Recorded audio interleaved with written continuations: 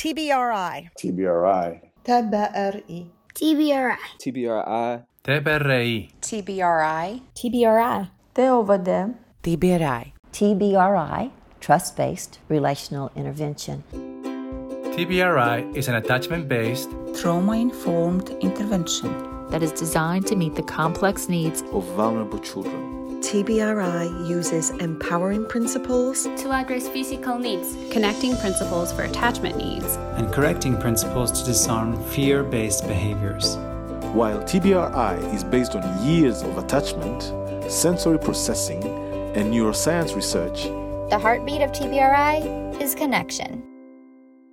Hello and welcome to the TBRI podcast. On this show, we talk all about TBRI, or Trust-Based Relational Intervention. We talk about different elements of the model itself, and also about how TBRI is applied in various communities of care and practice.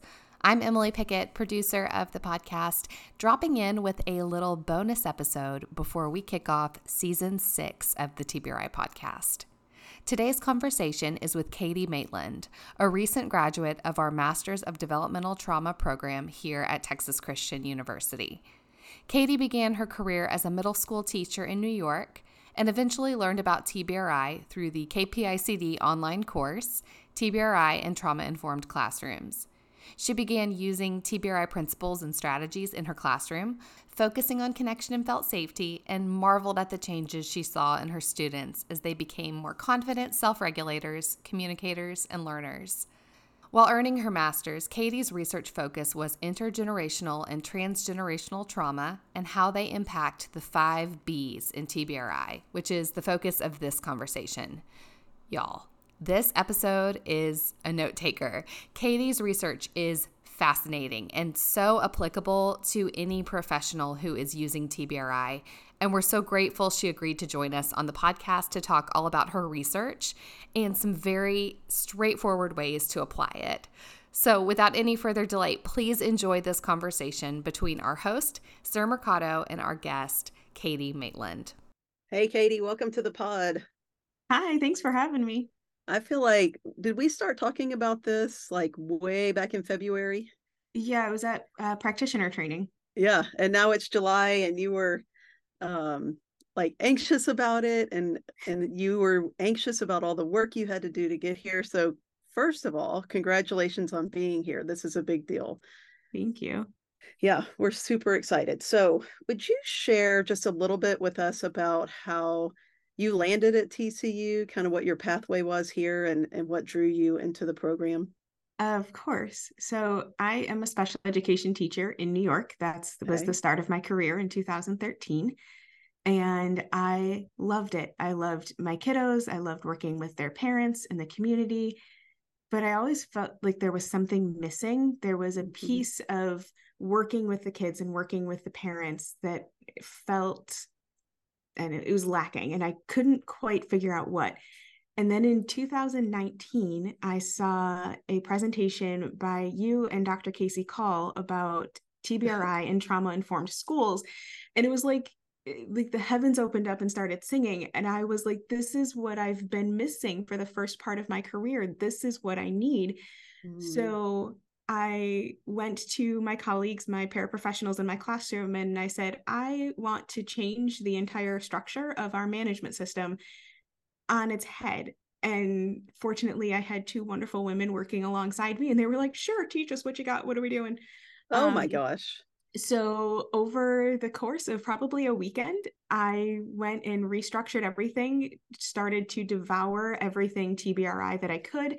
The podcast, books, recordings, I think I watched every Dr. Purvis video I could lay my hands on multiple times and started to switch the culture of the classroom and watched my kiddos thrive.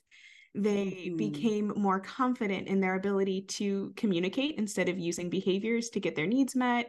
And they knew we had their back. And so when they had that felt safety and we were connected, their learning accelerated, their ability to communicate with us and with people outside of the classroom just exploded. And then I had my colleagues asking me on occasion, so this student kind of blows up my classroom and she doesn't behave that way for you. What's the difference? What's going on? What are you doing? And then I was able to share it there.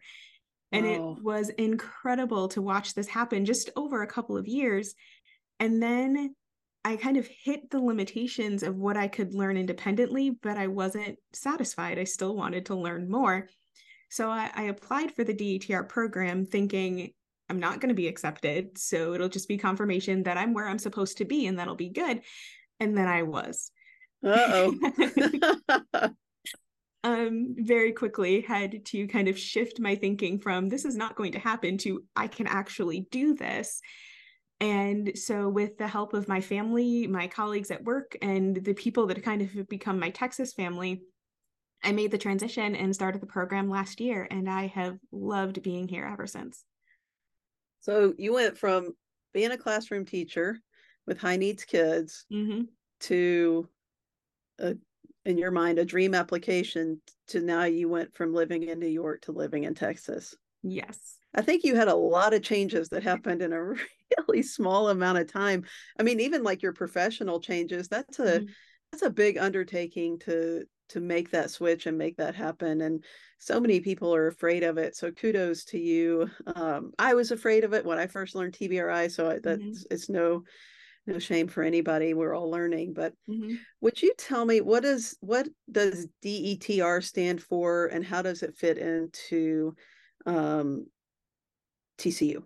So DETR is developmental trauma. That's the name of the master's program here at TCU. Okay. So it runs out of the KPICD, or Karen Purvis Institute of Child Development. And so there are a handful of students here, part of my cohort. We started together. We wrap up giving our presentations together tomorrow. And we get to spend a year learning all about trauma in the brain and how it develops, how to understand the research around it. And then we get to spend the year learning all about TBRI, from its theoretical foundations all the way up to the practical applications of what we do with kids and how we can help their growth and development. And the really cool thing amongst the 5 of us, we were actually talking this morning before we did our practice presentations, we noticed that not only does it do amazing things for the kids, that we are shifting this culture to a TBRI implementation and just lifestyle, but as we're practicing it and doing these things, it also does a transformational work in the person that is using TBRI and having that be the mode which you communicate and interact with kids. It does a transformational work in you too.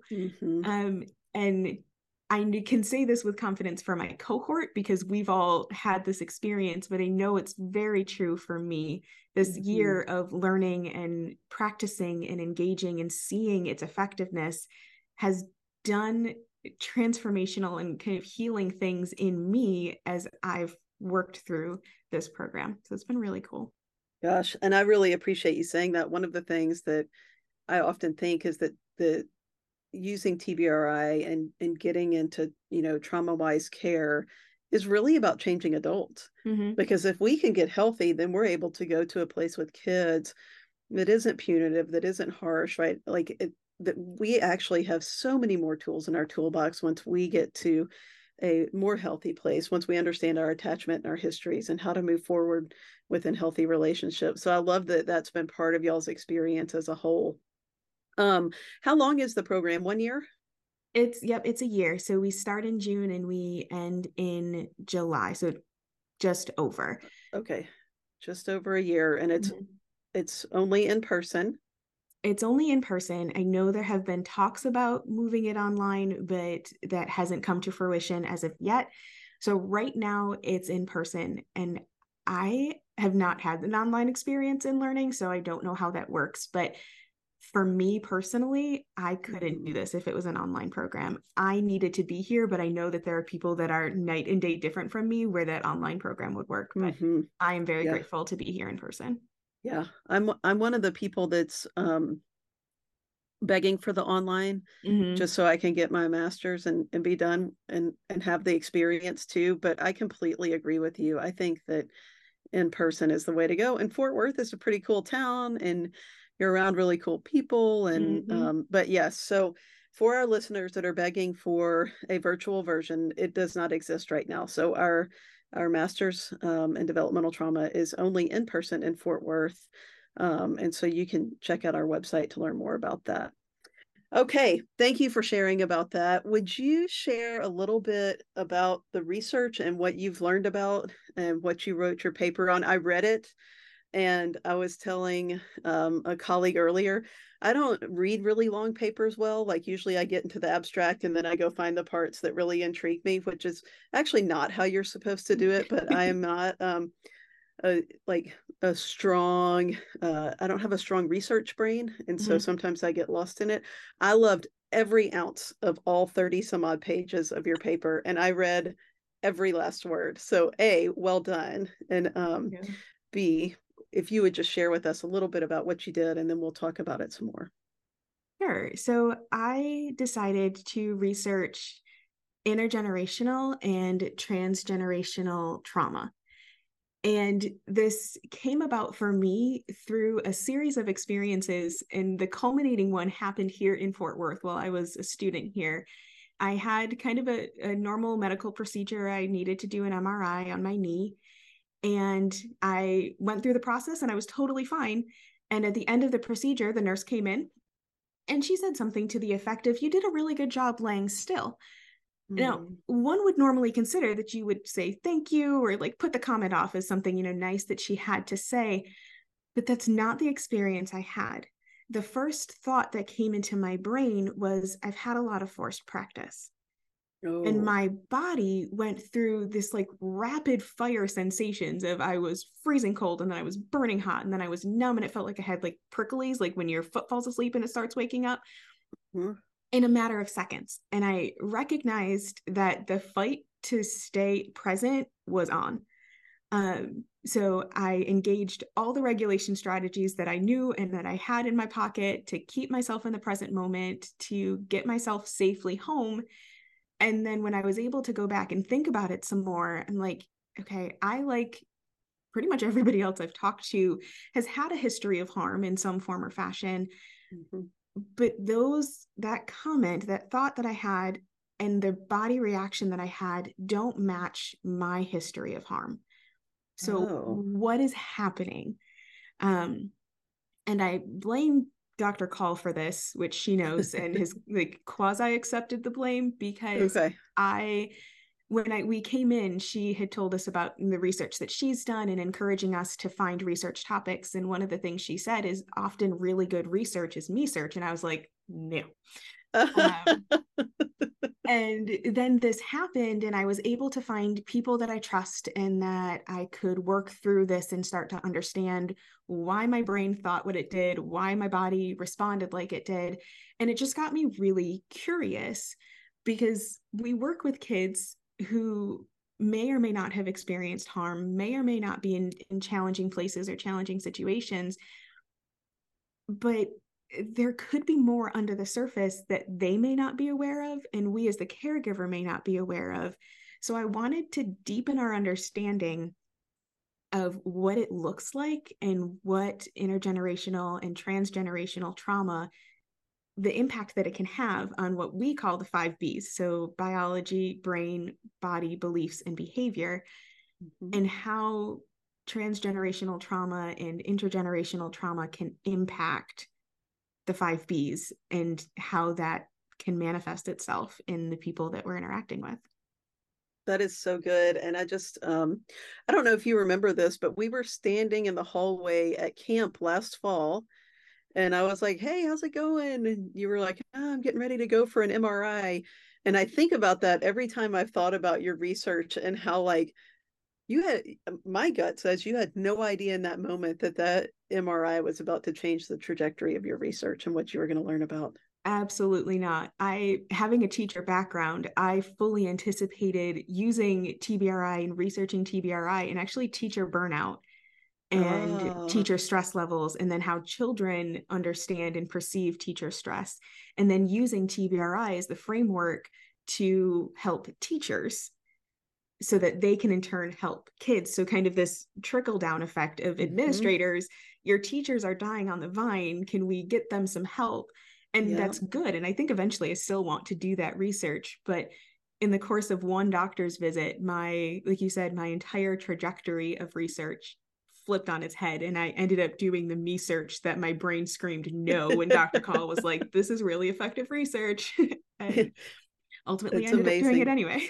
I've known Casey, I think, for over 10 years now, and I have never heard that line. And I'm going to have a chat with her about why I haven't heard that before, because I really do love that. And I think that even the idea of like me search being a starting point for TBRI is just, that's so catchy, and I really, really like it. Okay, so I'm not a scientist. You may have gathered this. I like very, very simplified explanations that we could even teach to a kid. Can you explain in just, everyday language, what is epigenetics? What is that? So epigenetics is the study of how genes can be turned on or off without changing the DNA sequence itself.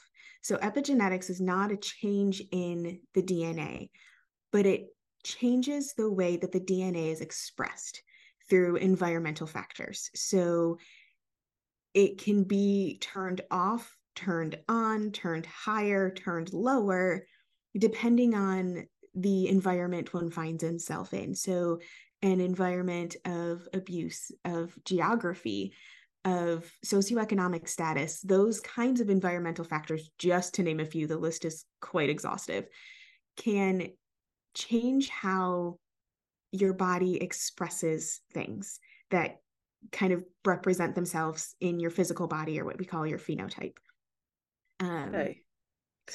So your experience with the MRI was basically not tied to an experience that you personally had, but an experience that lived in your genes. Correct. So our kids are having experiences, and one of the things I love that you did in your paper is that you explained what epigenetics are, and I could understand it through your explanation, and I've done a little bit of study myself on it, but as you were explaining it, then you brought it into how does this impact the 5Bs? And so one of the things that you said in your paper is, and so this is a direct quote. I hope you don't mind me quoting your words, but bringing them back to you because they're brilliant.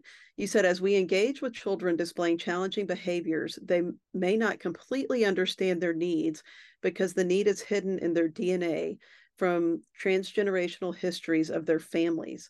Their biology communicates with their brain that there's an unmet need, but the brain cannot yet discern the language of the biology. And I think about, we task our caregivers with understanding the need behind the behavior. And literally, I can't tell you how many times when I've been out teaching, how many people say, what about when the kids don't know what they need? And now, for the first time in my work, I can literally say, you're absolutely right.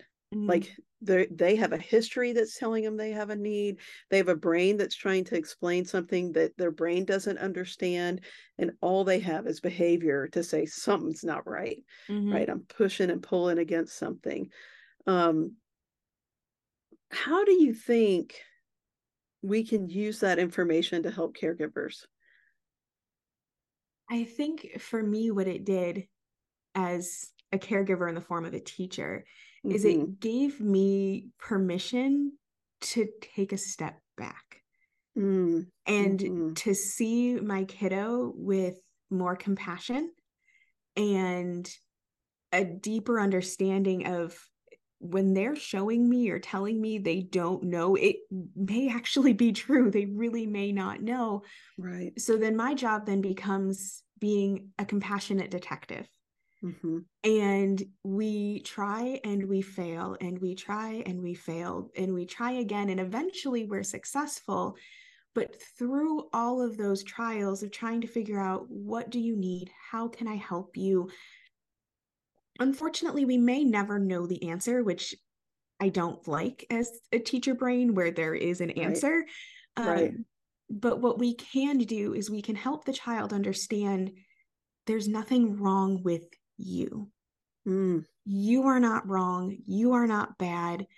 There's something going on in your brain and your body, and we're going to move heaven and earth to try and figure it out. And while we do that, let's figure out a way for you to get this need met using your words or using a signal instead of using a big behavior. Right. So it allowed me to recognize that I may not be able to help them find the answer, but I can help them find a solution and help them find people that may be able to help them find the why behind the behavior, if it's hidden, or the need behind it. And then knowing I have this huge, amazing community as a practitioner, as a student in this program, I have a community of people that I can go to when I'm unsure. And using those resources and flipping my scripts on its head and not being afraid to talk, not being afraid to say, this kid and I are struggling and I need some outside input. And then that compassionate detective lens, then I can also show the kid in this process that I'm still here. I've still got your back. We're still good. I am more than willing to sit with you for as long as you need me to be here while we figure this out together. And that just creates that connection and that felt safety, so that when we do come across challenging situations, we've got that foundation to build off of.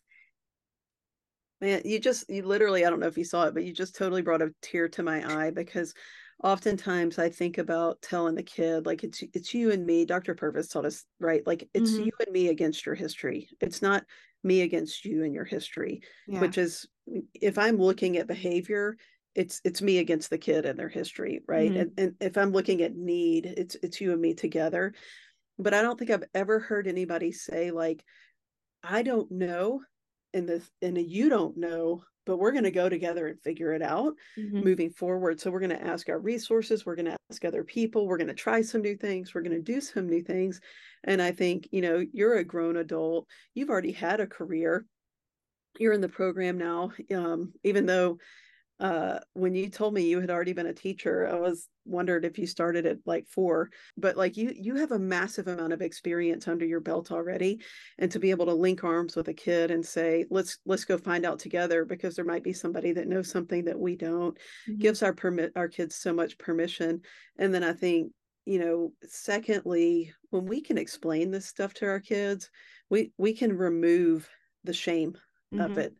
And I remember, I know, Cindy Lee, and she tells a story of a little boy that she taught about his brain and the differences because of the trauma. And she explained it like a bear in the woods, and, constantly flipping the lid. And he every week would come in and say how he felt like such a bad kid. And she taught him that. And the next week he came in bright eyed, like he had some truth, and he just said, there's a bear in my brain and you have to get it out. You have to help me get it out. And that's the thing of, like, when we link arms with these kids, there's no shame in knowing this. It actually removes shame. So I just really love that. And then I thought, additionally, I keep thinking back to your MRI experience, and because of your experiences understanding regulation, you knew what was happening, not fully. You didn't, I don't know if you know the whole story or not yet, that's yours, but you knew, I'm dysregulated, something wrong.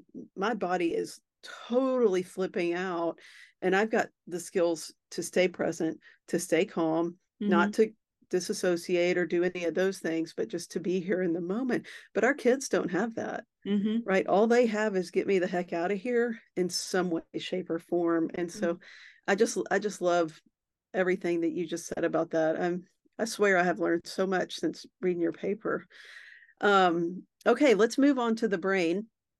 And I know in your paper you said the research is still really emerging in this, and there's not as much as you would like for there to be out there, and maybe that'll change one day. Hopefully it will. Maybe you'll lead a charge on that. We'll see. I guess we don't know what you're going to do next, but if there was anything you learned about the brain regarding, intergenerational, transgenerational, epigenetics, trauma, what would you want people to hear? It really does rewire the brain. The job of the brain is to keep you alive. It is to keep you surviving. And it does a really good job at that. It's doing the best it can with what it has and what it has to work with. But it's not always the most helpful thing either. Right. I want people to understand that somebody's response to a harmful event is not their fault. It's right. their brain's way of trying to make them as safe as possible in the moment and afterwards. It's going to go into like full on hyperdrive with all your other body's mechanisms for keeping you safe. And it's running the show. So if your brain tells you to run, your body's going to start running. Right. And so when we have kids that seem to go from 0 to 60, and we're not always sure why, it's because something in the environment is telling that kid's brain, you're not safe, run. Yes. And when that happens, this little kid or older kid sometimes who may not fully understand how to negotiate with your own brain and to stop and think, am I actually in danger? Is that person actually a threat to me? When you don't have the capacity to do that, all your brain is going to do is say run, and your body's going to say done, and you're off. Right. So it then becomes, again, our job as this compassionate detective to start scanning the environment, start talking with the kid again in a moment of calm after this has happened, hopefully before this next event happens, and say, okay, what did you see? What did you smell, taste, touch, hear? What around you made your brain go, you need to run? Mm-hmm. And I've had kiddos of mine where math, that was the thing that made them run. Oh, yeah. Me too. And they knew. I mean, yeah. So the stats was it for me. Yeah. Get me out. They knew we had, here's our schedule. It's posted on the wall. We know what's coming next. And they would be great for the first 2 hours of the day. And then we would end literacy. And the next thing was math. And all of a sudden, my kid was out. Done. And so it took us a while to figure it out. We were wondering, like, is it the snack? Is it the drink? Is it his seat? Is it the lights? Is it a service that he has to go to? Like, it took us a little while because he couldn't articulate to us what it was. And then as we started watching and paying more attention and actually keeping a journal of when he gets dysregulated and the behaviors that we see in different moments, we started to see the pattern. And something about math he did not like. His brain told him he was not safe to stay in here and do the math. So he was out the door the second he could get out the door. And so we started to work with him on, okay, we see this. Now, what do you need? And it took us a while to figure it out. He's got to work this out in his brain. And so we would try things. Do you need to sit somewhere differently? Do we need to have the lights off? Well, what we figured out is math like made his body feel tingly. Like it kind of made his body feel uncomfortable. So one of us at the start of math, before I formally announced like the last transitional piece to get to math, one of us would go over and start just karate chopping his back. Oh, okay. And then whoever wasn't karate chopping his back, usually me, would make the formal announcement that we're transitioning to math. And I was able to karate chop his back once, and you could feel the tension just drain out of his body. And I was like, oh, that is so cool. Yeah. So, yeah. But it really was something about math for him was just my brain says I'm not safe and this is not okay. And I don't like this. So I'm going to get out of it. Mm-hmm. And we had to spend several months trying to figure out what's not okay and how do we make it better so that we can keep you in here, keep you learning what you need to learn, but also meet this need and create safety around math. That's incredible. I get goosebumps with that story. I think part of it is like, I keep hearing this theme from you of like, we don't have to have all the answers. We just have to keep trying, right? You even said we had a journal. So we started taking notes on what's going on, what's leading up to this. And I think math is just a thing, right? Like, I mean, I could be wrong, but it is not my favorite thing for sure. but I can remember I worked in a school one time, and I was like kind of trying to support this kid in the second grade, and math would come around, and it was the same thing every day. And we ended up having him walk to the counselor's office. He would go eat a pack of like fruit snacks and get some of that proprioception in, and he'd go right back and he'd be able to do it. And they tore it up, so we had like one problem at a time. But right, like it's the detective work behind it. And if our kids don't know and we don't know, then we just have to keep looking. Right, like if my body has a response to something and I stay curious about it, then I'm going to keep going until I figure it out. And it's just like you hear about, even like when autoimmune things are discovered, people have gone to the doctor for years, but they keep going because there's something wrong. Right, and so I just love that you're pursuing these kids. Okay, let's move on to the body. This whole section was completely fascinating to me because we understand, right? Like the apple doesn't fall far from the tree. We hear those kind of phrases a lot, which is really us identifying that genetics is a strong connector, right? I mean, people, we've heard things over and over and over about how much genetics play into looks, mannerisms, all of the things. You said in your paper, the body holds our past and present while moving us towards our future, influenced by those things that have come before us, those we interact with, and the environment we find ourselves in. So just to stop at that, so the things that came before us, which is what happens in the next generation back, right? Like, what did my parents do for my girls? What is happening within my body? What am I bringing to the table, right? So those we interact with, so what's happening in our daily, and the environment. So as caregivers, when we think about that, there's one whole component we have zero control over, right? And then you continue on, our physical presentation can tell an onlooker, such as a caregiver, a lot, but way more is happening under the surface that can impact our survival and our ability. So when you say, more is happening under the surface, what should we be aware of? What do you like? I get the idea, but like it's within our bodies. How do we stay in tune to what's going on? I think that attunement piece comes from interoception, understanding how your body tells you how it feels. So how you're hungry, how you're thirsty, how you need a stretch break, how that something about the situation you're in isn't quite right and you need to find a way to remove yourself. So it's understanding how your body sends you messages to get you to do something, or to respond to something, or to react to something if a response isn't warranted, but you need to move now, kind of like that bear in the woods. Like, right. You're not going to sit there and ponder, that is a bear and I think I should move. You're just going to go. So that interoception piece, becoming attuned to how your body communicates what it needs, I think is the piece that's under the surface, because a lot of people I have found, and even myself, I sometimes don't recognize when I'm hungry until I get the headache that is so bad and nothing is helping it. And I finally eat something and the headache's gone. Right. Right. So it's learning your body cues and how it's telling you, I need you to pay attention to me and I need you to do something about something. Yeah, absolutely. It's interesting because I read as I was reading this, and I think, they came in order, right? So it was the biology, right? And then we talked about the brain, and then we talked about the body. And as I was reading, what a lot of us do is we start to think about our own experiences, right? That me search thing is real.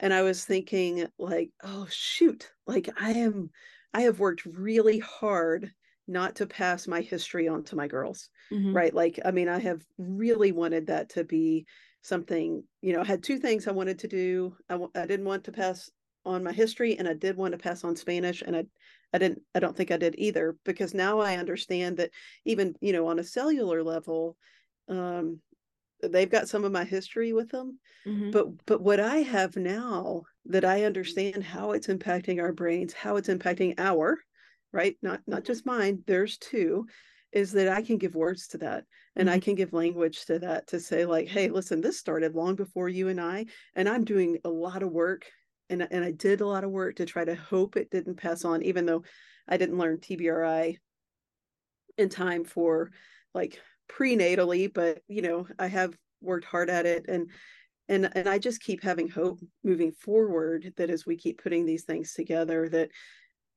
it's not a parenting fail if something goes wrong. It's an opportunity for me to continue to talk about the history that we carry, that we don't even know, right? And so I love how this is all building together. The belief system for me is a big soapbox.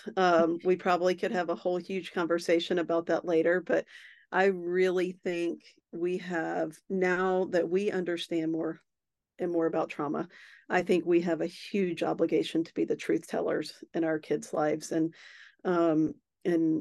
tell them who they really are, not based on their behavior, not based on their experiences, now not based on how anybody else valued them. But I think I don't need to say like, you're 10 years old, why can't you tie your shoe? I need to say, let me help you, right? What do we need to do? So in your section on the belief system, I had never read about the transmission of beliefs through generations. It makes perfect sense. Of course it makes sense. I've thought about it before, but haven't actually had all of that like in a condensed way for me to look at. Would you talk more about that, and how those kinds of beliefs that get passed down not only bring comfort, right? In some ways they really bring a lot of comfort, but also how they can bring challenges, and how as the adult caregivers we might need to be aware of when it's time to let go of some things. So this was probably the most challenging section for me to read and research and write, because this hits close to home. I have, as I've learned and journeyed and been fortunate enough to experience some healing and some growth, I've started to recognize the messages I believe, and the things that I can't quite identify where they came from, but I know that this thought is pervasive. It spreads across every interaction. Everything I do is looking through the lens of this belief. And then I realized how detrimental it was, and then needed to start to do the work to remove that, and to start processing things through truth. So I really loved the primary article in this, because it talks about the transmissions of family messages, or the wisdom of the elderly. And I love that term. I think it's so cool. Too. But the need for it, because the original purpose of these messages is to keep the next generation safe. It's to tell you a story or give you a piece of information that where the hope is, if you have this, if you believe this, if you act in this way, if you trust my words, then you have a better chance of survival and safety. And I think that's huge. That is so important. And it can come out in a whole bunch of different ways. And as I was preparing for the presentation, I was reviewing this section, and the song Ring Around the Rosie popped into my head. That's a transmission of the wisdom of the elderly. And now we use it as just a kid's song we sing while we're circling around, and then we all fall down. Right. But that's not the original intent of that message. And so to see the transformation of the message across the generations, where its original purpose was for safety, and now its purpose is a kid's song where we can get your bodies up and moving and get some vestibular and proprioception in there. It's really cool to see how that transition happens. And that transition was not necessarily a bad one. Right. The harm comes in when messages are contradictory, or if a message, it loses the why behind the message, and so it can cause more harm. Part of the responsibility of the generation receiving that message is to trust it completely. No substitutions, no changes, no edits.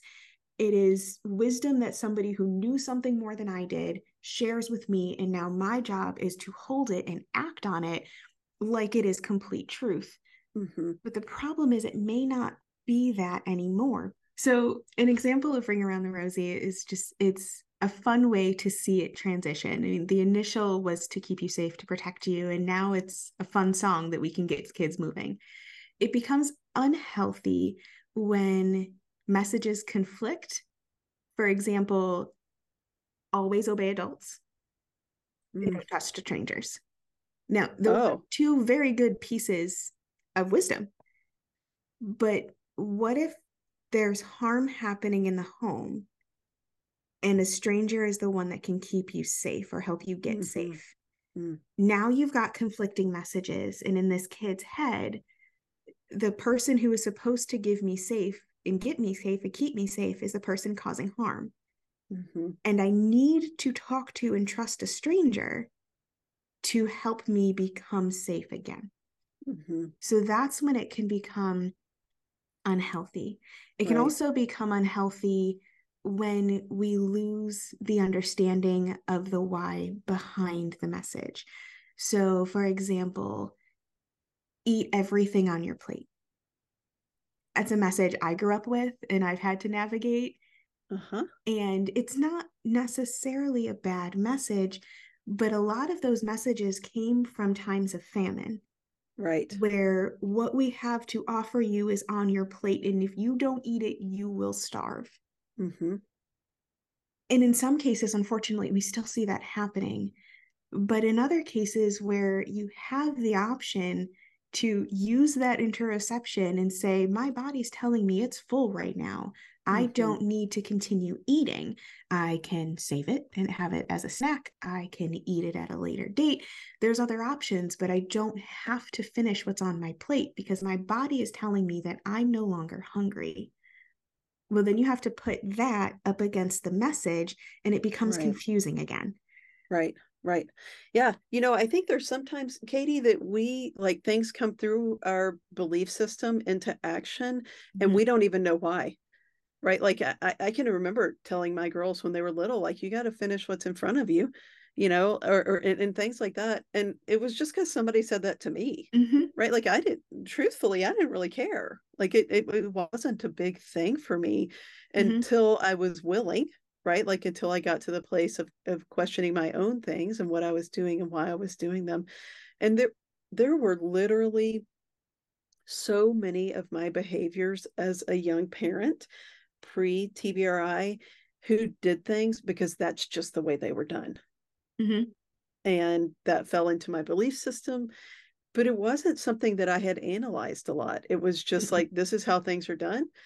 Kids listen to adults that, da, da, da, da, da. And I want to have respectful kids. It's very important to me that my kids are respectful. Of course.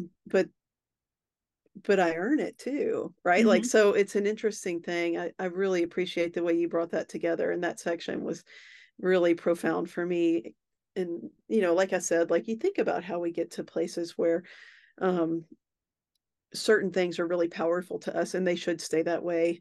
But I had never thought about the messages that were wrongly powerful now that did serve a purpose at some point, but not anymore. So our last section is behavior. And I feel like it's the same in any time I talk about the 5 B's.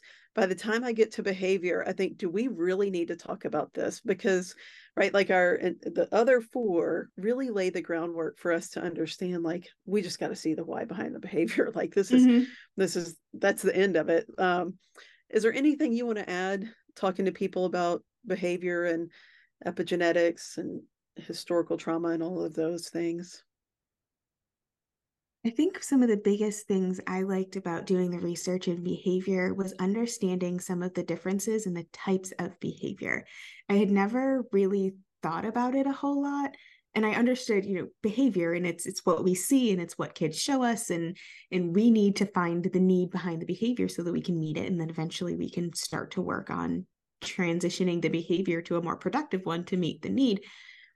But what helped me understand behavior deeper was looking at the 3 categories of behavior. So internalizing behavior, kind of the things I do inward to and with myself, externalizing behaviors, the behaviors that we typically think of when we're thinking of a kid behaving and kids showing us what they need through their behavior, those external things. I'm going to yell at you, I'm going to kick the chair, I'm going to push over the table, so the things that we see expressed outward. And then to have kind of a silver lining of pro-social behavior, which is the behavior that you do to serve others, to help, like volunteering. I think of the classic example of walking this person across the street, the things that you do, not with the expectation of having anything returned, but just to serve out of the kindness that we have. And so that helped me look at behaviors and understand that externalizing behaviors are pretty easy to see. They're pretty easily identifiable, and pro-social behaviors are pretty easy to see. They're pretty readily identifiable. But one of the things I want to pay more attention to is internalizing behaviors, because those so often can stay quiet and hidden. And it really takes an added layer of detective eyes, I think, to see what are these kids doing with and to and for themselves to kind of maintain their window of tolerance and to kind of keep themselves in the lane where they think they need to be, even though we as adults may see that it's not good in the long run, or in the outcome won't be as good. Right.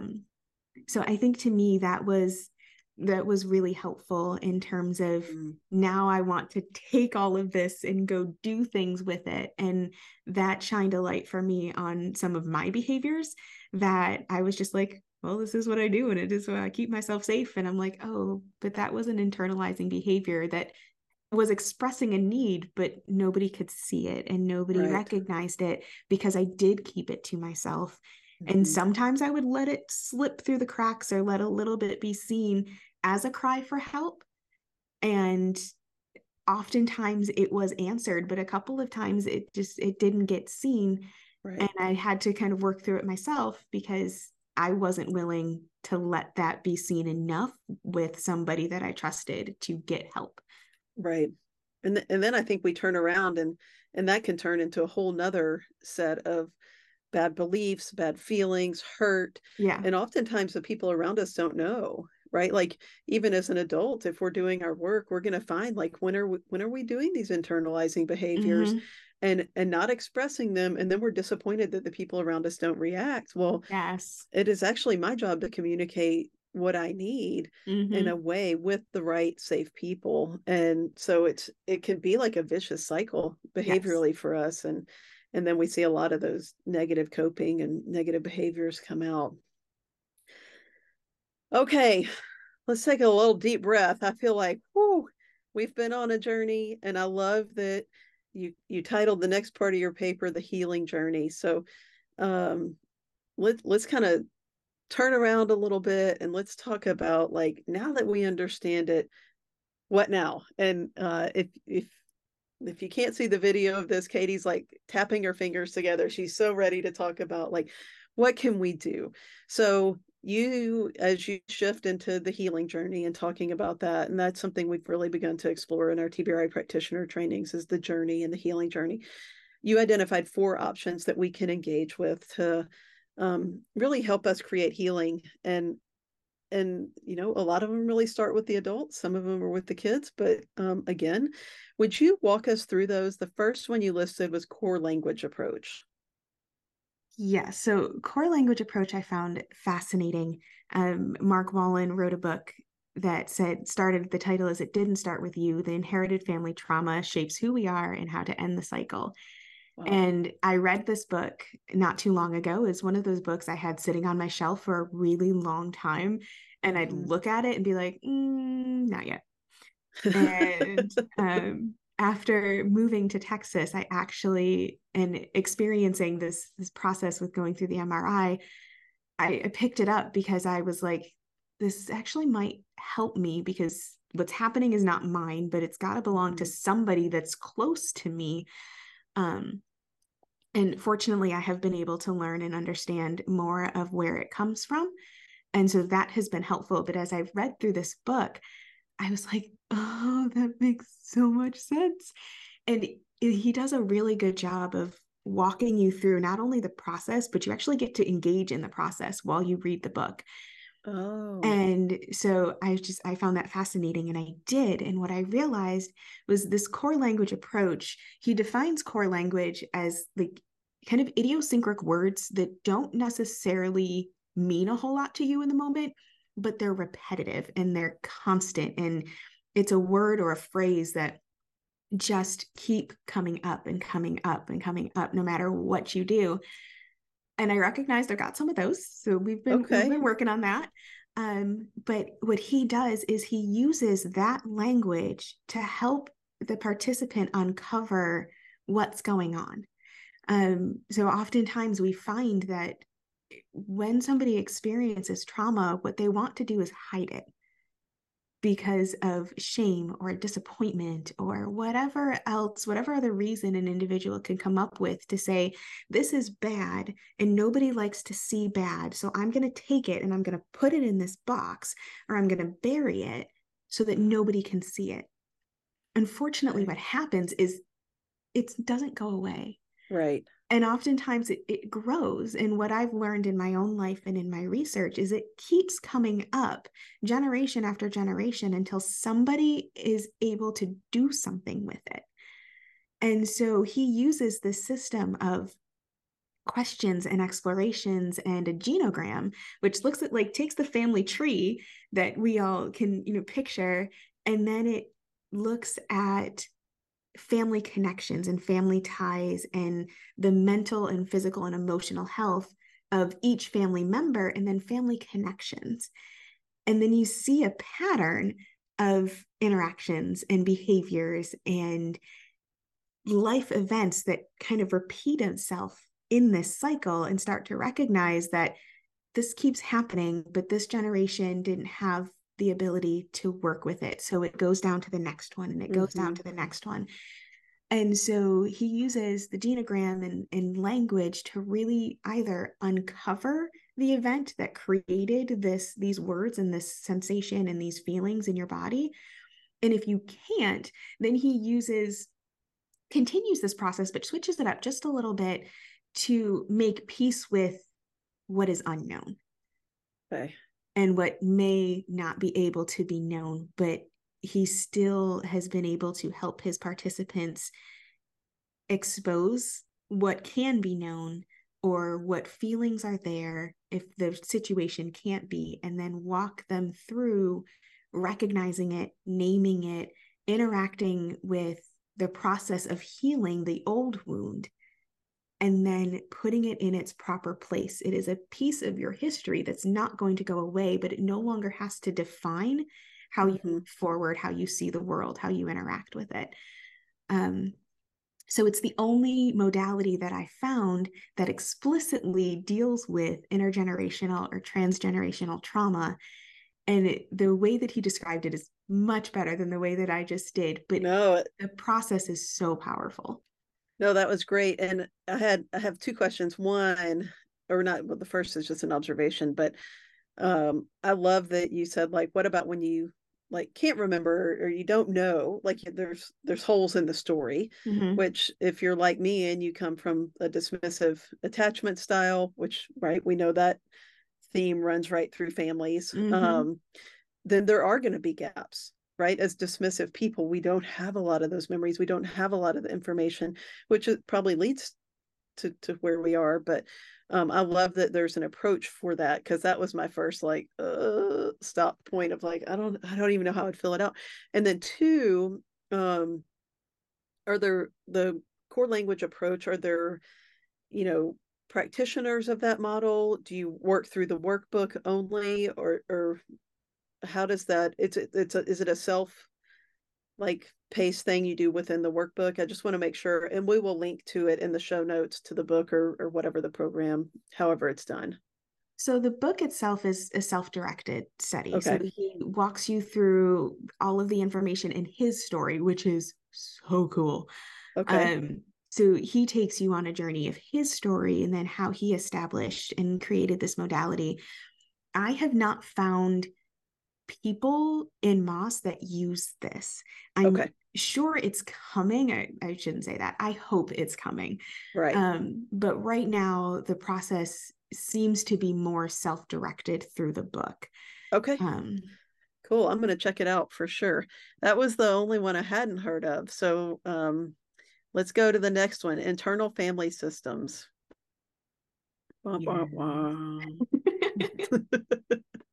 This is probably one of the ones that I had to fight with a little bit. It doesn't. That's why I said that. It takes a lot of effort and energy to recognize that there are parts of yourself that are doing the best they can, but can overreact and aren't necessarily always the most helpful. And the fact that, there is this core self that's beautiful and precious and amazing. And my snarky brain goes, no. Right. But internal family systems looks at the internal parts of yourself and how these parts keep you safe.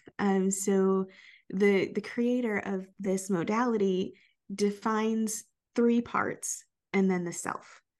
So he defines the firefighters, the exiles, and the managers.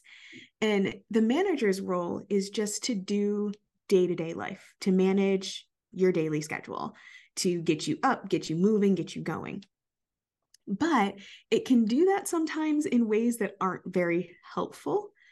And so it can become overly judgmental or overly critical, or the interactions that you have with other people while you're kind of using this manager part can be kind of snarky to the point of being mean. But it's trying to keep the train moving. It's trying to keep you safe. It's trying to keep you going. It just doesn't always, if it's overreactive, it doesn't always help. Firefighters are there to just keep you safe. And that's its only job. So when it senses a threat, it's going to come out fire hoses blazing and spray water everywhere, even if the fire is a match. Right. It does not care the destruction it creates. Its only focus is to keep you safe in this moment. Right. Put that dang fire out. Yes. And then the exile is often the part of you that's traumatized, that's holding on to the hurt and the pain. And so it will kind of take that piece of you and hide it. Right. And then you have the firefighter and the manager that are going to over respond to that pain to keep that exile from presenting itself, with the fear that if that exile comes forward and shares with you the pain and the hurt, it's going to completely upend your entire system. It's going to upend you. Right. And that is antithetical to the manager and the firefighter wanting to keep you safe and keep you moving. Right. But so we have, these 3 parts, and those 3 parts need to be worked with and explored with, again, another compassionate curiosity. Right. So in this process, you spend time in meditative states where you're engaging with these 3 parts. Right. You're asking them questions. You're seeing what they're willing to show you, what they're willing to tell you, and then starting to thank them for what they did in the moments and the times of keeping you safe, and then helping them relearn how to do that with who you are now. Right. Oftentimes those 3 parts are frozen at the moment of trauma or harm. Right. Yeah. So they may still think of you at the age where harm occurred or relational rupture occurred that was significant enough that these systems needed to kick in to keep you going. But then as an adult, you don't necessarily need that overreactive part to keep you going because you're older, the situation has changed, you've done some work, or you've at least recognized that I'm not that person, I'm not that young anymore. Yeah. And so when you can work with those 3 pieces to bring them back into harmony with each other, then this part of you that is the self, that is calm and compassionate and curious and all of the best pieces of you, has the opportunity to shine and to come through and to be more present. And then those four pieces together begin to work in harmony as you walk out with an added kind of layer of wholeness when you can see and manage the three parts and allow the self to show. Right. I'll tell you on these last three that you have, because I had not heard of core language approach, but I'm going to look into it now. I'm so curious. You know, you have internal family systems, you have making sense of your worth, and you have TBRI. And these last three have been absolutely monumental in my life. Like it's, you know, we talk about, obviously the listeners know my TBRI journey, a lot of it. In IFS, when I first heard about internal family systems, I was like, oh, okay. Like, are y'all real? Like, is this, what on earth are you guys talking about? Mm-hmm. And it probably, talk about firefighters, it probably took my brain a year of even thinking it through and considering it to get to a place where my like managers and firefighters would calm down enough for me to start doing the work. Mm-hmm. I cannot express how profound that work has been.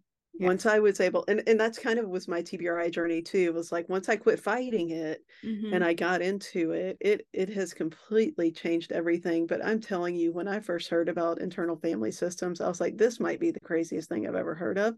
But that was me, right? Like that was me fighting it to begin with and being skeptical. So yeah, great explanation. It sounds like a pretty wild experience, but it is so incredibly powerful.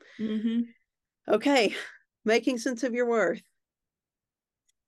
So making sense of your worth is really fantastic program created by one of our own practitioners, Cindy Lee, who is amazing. And I actually got to go to the facilitator training of making sense of your worth not too long ago. And I had the impression that I was just going to go learn how to do this so that I could help other people and it was going to be awesome. And then we spent the first 3.5 days actually working through the program. And I was like, same. It took my breath away. It swept me off my feet. But I got to experience the freedom from walking through this process. So typically it's an 8-week journey where you're getting to explore all the different things that keep people mired in unhealthy situations. So we look at defining one's self-worth. And as soon as she's like, we're going to define your self-worth, my brain went, nope, like right there, automatically no. But as she was talking about it and describing it, I could feel like kind of that internal authentic self being like, but this is who you are. This is who you're created to be. So like that tension just kept playing with me for 3.5 days. But we adjust, defining your self-worth, identifying needs and identifying lies. That was really powerful for me to explore my world and my view of the world. And then to understand that when I look at a situation or look at something, I'm looking through the lens of this backpack of lies that I carry constantly. Well, no wonder my affect is a little wonky sometimes, or I don't always understand people's intent to just be kind to be kind because I think that they need something in return. Right. So we look at, the truth and lies and safety and power and control games, and understanding relationship red flags, addressing how lies affect behavior, which was another really enlightening moment for me. Like, oh, I believe this about myself or the world or those I interact with. That's definitely going to shape my behavior. Right. And then rebuilding from looking at all of those things. So rebuilding boundaries that are healthy and appropriate and good, even if they're hard, even if you have to set a boundary that somebody's not going to like, but it is for your health and your safety and your well-being. it's a good thing and it is right and it is appropriate and it is okay. And then the last section explores forgiveness. And I was like, okay, well, I've in large part forgiven the people that have harmed me. And then she said forgiveness of self. And I was like, oh man,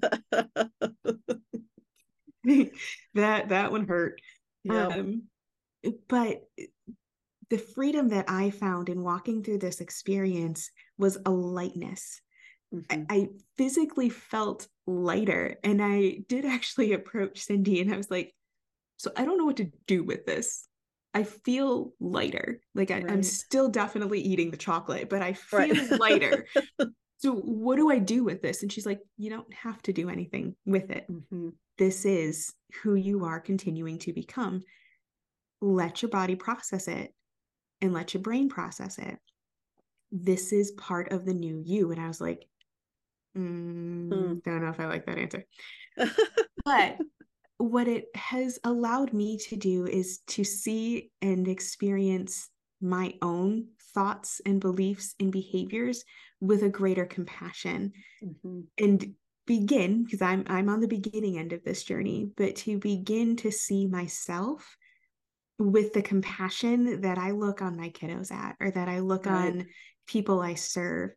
And what that has done for me is it's magnified my own ability and permission to see my own preciousness. Right. Which then is in turn has allowed me to see my kiddos as more precious, or those that I interact with as more precious. And so it's this, I've done the work in and through me and with myself, and it has just increased my capacity to see those that I interact with as even more precious than I did when I started or before I started this program.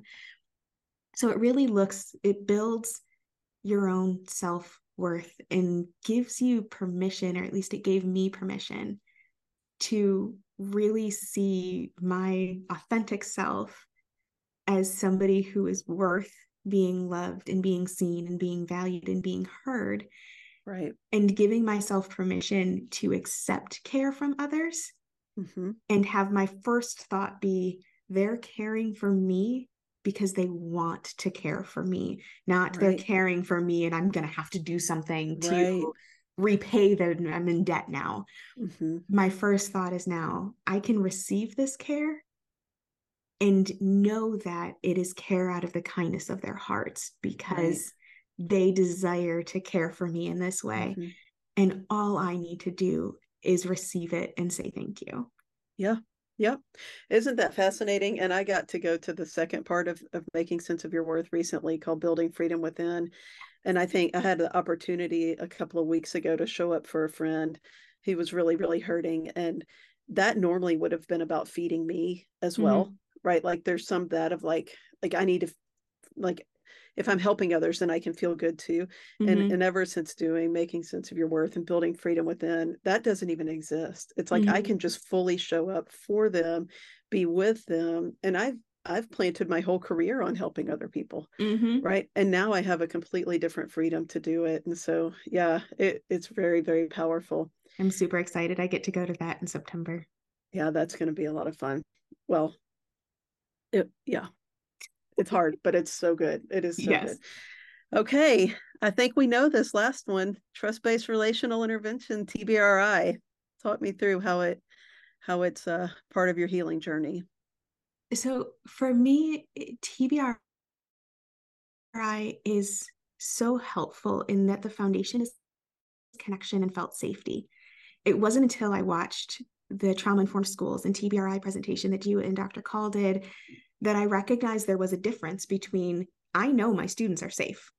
Like we've got all the policies and the procedures to keep them safe. And my children need to feel safe to be able to experience and explore the way that I want them to as learners. So when I heard that felt safety, that was like, I think that was the moment where I was like, I need TBRI in my life. So I love using TBRI for my interactions with just day-to-day people, but I also love using TBRI on myself. where I can connect to the parts of me. I can connect to my sensations, my emotions, and it's safe and it's okay and it's good. And then I can empower myself to meet my own needs if it's I do it for myself or I use my good words and I need to ask somebody to do something on my behalf. And then correcting myself now is a huge thing for me. I used to correct myself with like condemnation and nasty words and, you're so stupid and all of the other things that just keep piling on the shame and the bad. And now I can say to myself, it wasn't necessarily the wisest idea. Let's try doing that again. Like I have walked around my house just doing day-to-day life and was like, oh, I need a redo. Like that didn't work very well. Uh-huh. Absolutely. Or I need to give myself a compromise because this needs to be handled. And I also desire this, or I want this, or I need to do this. Or so for me, it's been transformative in that it has changed the way that I interact with myself, which again has allowed me to change the way to a greater extent, the way that I interact with others. Oh yeah. And absolutely. So for me, it has kind of come full circle to where I really thought that I was going to be here to learn how to walk alongside others and serve others well. That was my goal. That's what I said my goal was in the paperwork to apply. That's what I said my goal was in the interview. And I mean it and I meant it. What I didn't realize was that this time in this season of learning and processing and doing life in and amongst the KPICD would do such a transformational work in and through me, and then enhance my ability to serve well. Yeah. So for me, we use TBRI and I love it and I use it all the time. But when I started to turn that lens and use it on myself, I started to recognize, one, my own preciousness, just in the fact that I am and I'm who I'm created to be, and I have passions and gifts and things that I can share with people. And I have the ability to receive the care that I would used to just shrink away from or literally run away from. Like somebody would tell me, I want to do this for you. And I'd be like, nope, nope, can't do it. But now I'm learning to. And in moments when I do, those are wins for me. And so I'm grateful for the care that's being expressed, but I'm also have a moment of like little celebration that I received that care, and I'm not thinking about I need to repay you or I need to do something to balance the books. It's just I can receive it, which is really cool. So much freedom. There's so much freedom. And I just think I love like the intersection of all of these things in your healing journey and how they all are hand in glove and fit together. And I mean, I think about, the like leaning into the truths of who I am from making sense of your worth. I feel like I TBRI my parts in internal family systems. I'm literally like this morning I woke up 30 minutes later than I wanted to, and I wanted to go for a walk. And then it like punctuality is a thing for me. And so like, then I find myself getting into that and it's like, wait a second, just like you said, you want to redo, you are precious, you are valuable, you still have time to walk. Like you're just gonna, and just the intersection of all of those things that really do create the most authentic self, which is what the world needs from us, right? Like the world needs us to be in our most authentic self, because we need to be cared for too. We need to be able to give the care from a place of security. So towards the end of your paper, you said these words. You said, as demonstrated in the literature review, the trauma history passed down from generation to generation will undoubtedly influence facets of one's biology, brain, body, beliefs, and behavior in challenging ways. However, we do not need to let the impact of the transmission of trauma hinder our ability to embrace and show that authentic self to others fully. And I just read that several times. I mean, it just like, when you're in the middle of the messy work, and our work will, I don't believe my personal work will ever be done. I mean, I think that's a general rule of the whole idea, but yeah, like we're just on a journey, and the journey is endless, right? But I just saw like, I want to stop all these patterns in my family. I want to do all these things. And then I read it again. We do not need to let the impact of transmission of trauma hinder our ability to embrace and show that authentic self to others fully. And it gave me so much hope. And Katie, your work, I don't know what you plan to do next. And I don't know if you're, what your game plan is. I know you're nearing the very end of your program, but your work matters so much, and you are going to be a true gift wherever you land. Thank you for being on the podcast. Thank you for sharing your wisdom with us. It has been a delight for me. Oh, thank you for having me and allowing me to share this information and my passion and parts of my journey. I am very, very honored. The TBRI podcast is produced by the Karen Purvis Institute of Child Development at TCU. To learn more about TBRI and the resources mentioned in this episode, please visit child.tcu.edu/podcast.